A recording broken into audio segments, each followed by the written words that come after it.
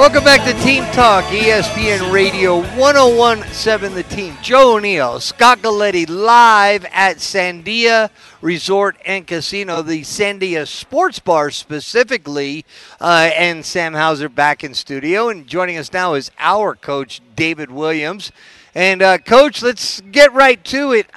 You had a game in which the Lobos, were coming off a couple of pretty good performances against UMass, an overtime win, competitive loss against Wyoming. They had the bye week, and here you are at halftime against San Jose State, team that was leading Boise, I believe, 24-7 last week in Boise in the third quarter. And then we see what happens in the second half. Just tell me how you would summarize what went down in the second half, Coach Williams. Well, it definitely was a baffling second half because both teams had battled equally in the first half, and the Lobos able to take a lead at halftime. And any team would be pleased with getting a touchdown right before halftime, going in with the lead in a game that you can compete in.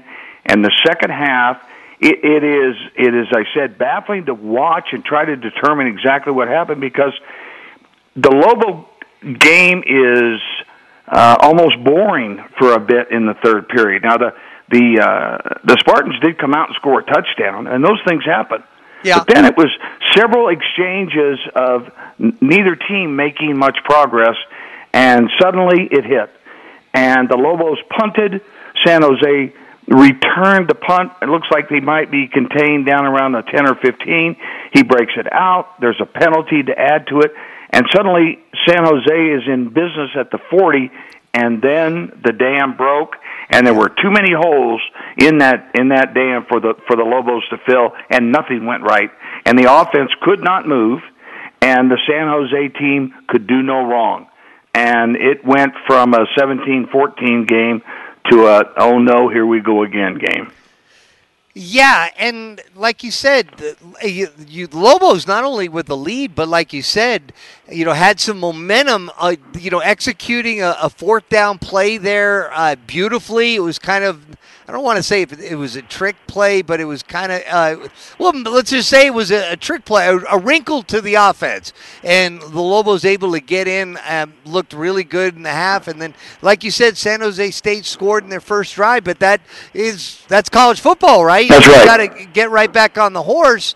And there's been an unfortunate pattern for Lobo football in this third quarter. I mean, at one point I was like, didn't buy it because I'm like saying, okay, well, you're over-evaluating this. But, I was reading Sean Ryder's story in the Albuquerque Journal today talking about, if you take out the game against the opponent, FCS opponent, Tennessee Tech, New Mexico has been outscored 54-6 in the third quarter, and those 6 points they got, one was a field goal against A&M and a field goal against Wyoming. I mean, what would you be doing if you were a coach that, had a team that, I don't know, it's not like I try and tell my wife all the time when she watches games and somebody comes out in the second half and she's like, oh, they gave a better pep talk or something. I'm like, no, it doesn't work like that. But at the same time, there is a pattern here, Coach. What's going on?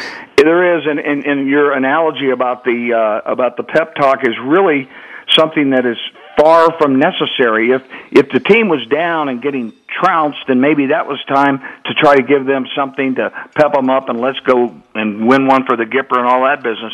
But in the case of the Lobo game, they're ahead. They have more than 100 yards more offense in the first half than does San Jose. So it's a matter of getting together with position groups and talking about what is working for you, what blocking scheme is working, what play selection, what defense do we need to continue to be in because you're doing a good job. And we got the wrong information somehow because the Lobo offense simply was 3 and out and 3 and out. And it never creates any field position. It never puts the San Jose team in any kind of a bind. They're never backed up. They're never in desperation. We just went 3 and out, 3 and out, 3 and out. We had a punter that kicked 9 times. And then that simply gives San Jose more and more opportunities to snap the ball, to execute, to find out what's successful for them. And, it was a landslide. Well, got to ask you about this. You've been going to University Stadium for a long time, Coach. Yeah. Grew up here. As a kid you were going. As a coach you were going. You're still going. You were not there on Saturday because you had people in from out of town with Balloon Fiesta, etc. You watched it. The crowd, after, everybody was so excited about the crowd at New Mexico State. Obviously, even watching on video is worse than being there because you don't get a chance to see the west stands, but the east stands and even the north to some degree, really soft, Coach.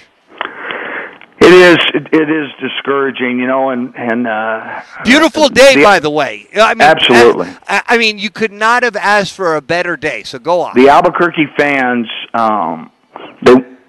they want a winner. And they want to support a winner, but they want some proof that there's going to be winning before they become immersed in the whole thing. And so the crowd is disappointing. And if we're perfectly honest, you're going to have people walking away from there saying, "I'm not coming back to this. I'm not going to come watch these games." And really, Joe, it opens up an entire can of worms about recruiting, about transfer portals, about who's going to come here, who would want to stay here. All this losing is just catastrophic for a coach and a coaching staff that is struggling anyway. This business about how we have been so ineffective in the conference that we don't win conference games and don't compete in the conference is just compounds all of the problems for Lobo football. We're talking to our coach, David Williams, here on Team Talk, ESPN Radio 101.7 The Team. And this is all coming after a bye week, Coach, where from everything that we heard from Coach Danny Gonzalez, the number one focus was working on ourselves, not worrying as much about the opponent, but just about ourselves. Bottom line is, how do we go from that to not even just the final score, but how quickly this game got out of hand? Well, we say we're going to work on ourselves, and if I was in the same situation, I'd be telling our coaches and our people, we are going back to the absolute basics. We're going to eliminate all the frills.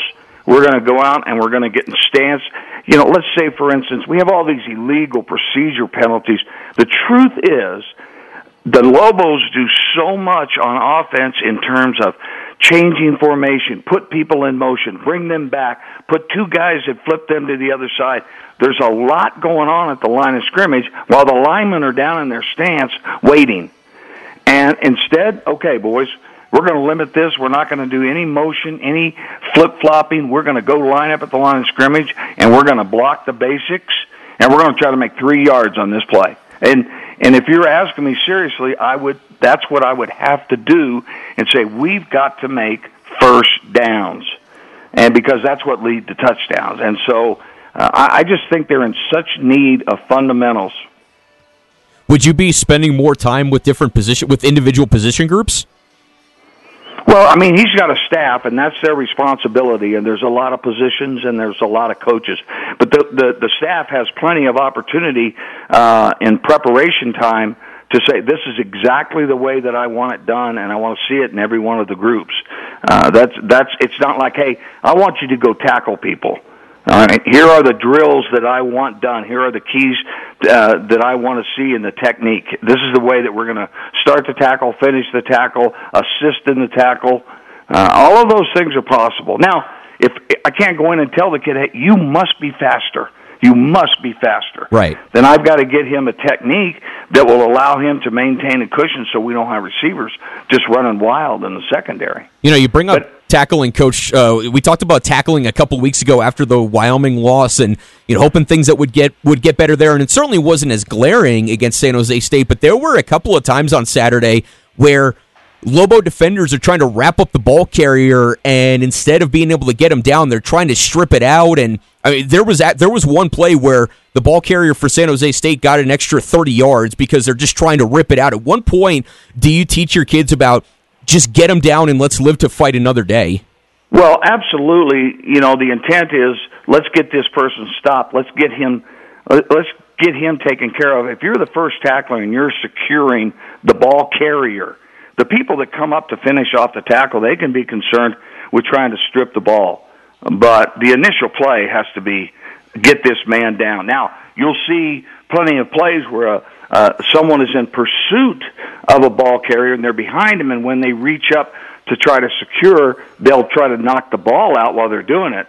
But that's different than what we're seeing where people are in the first and second level of the defense, and we've got angles and head-on shots, and we're missing. All right, let's talk about something positive here with this team, because it's not even a homer thing. It's not, we're trying to pump up the Lobos.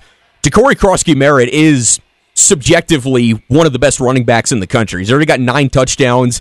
Yards per carry, he's up there in the entire country, Coach. What stands out to you about when you watch DeCorey Krosky-Merritt run? He knows that he's strong and has speed, so when he takes the ball, and he knows it, I would refer to it as incidental contact.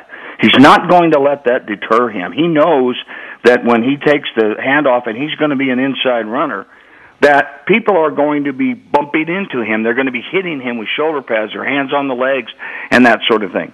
And he doesn't let incidental contact bother him because he knows he's strong enough and fast enough to run through that.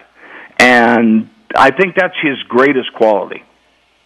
All right, Coach. Well, we've got, another home game this Saturday. Hawaii comes to town. The game is going to be a 4 o'clock start like it was last Saturday. Again, just spectacular conditions. And, hopefully, that whole thing about, I asked you a couple weeks ago, I was like, what's your, thought about, the bye week or whatever? And you're like, I actually would not like a bye week as a coach, and who knows? So you got San Jose State coming off a game where they were let down after losing to Boise. You'd think maybe they come a little flat, and the Lobos with some time off, and it's a whole psychology of being a college football coach, a high school football coach. Well, now they're going to play Hawaii, which will throw the ball any down and distance from any position on the field. This is not like, well, this is a throw. This calls for a pass in this situation.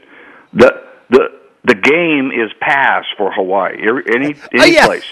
The coach is Timmy Chang. Timmy Chang was throwing the ball like 65 times a game when he was the quarterback for the Rainbows. So he now is. It seems like that program's, going in the right direction. A lot of people had their doubts about him, but, so far pretty good. I know they lost to San Diego State the other night, but, it's going to be fun watching them come to town, throwing it all over the yard, like they say, Coach. All right, well, thank you so much. We'll talk to you next Monday. That is our coach, David Williams, joining us here on Team Talk live from Sandia Sports Bar.